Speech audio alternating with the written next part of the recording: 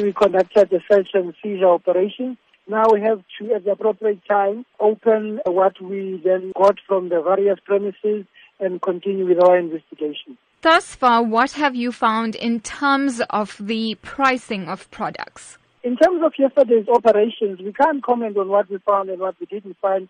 We must understand that the investigation is still continuing.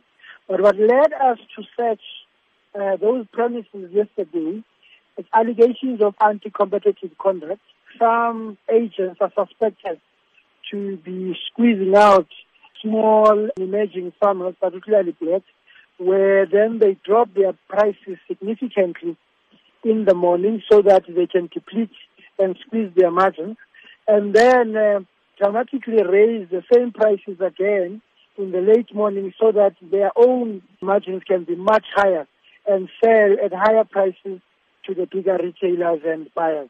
What is your concern in terms of this and how it impacts on the end user, consumers, many of whom are battling to stay financially afloat? Our biggest concern, first of all, is that competitors should not be discussing or sharing sensitive information. Here you have competitors who are likely to be sharing sensitive information and where they are fixing prices. This has got devastating effects on the buyers because the prices go up.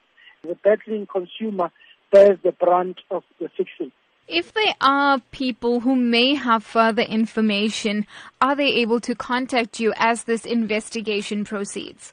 It will be very helpful for anybody who has got more information to substantiate some of the allegations and some of the credible information that we have received to come forward and give us more information about anti-competitive conduct in this sector, in these markets, or anywhere else.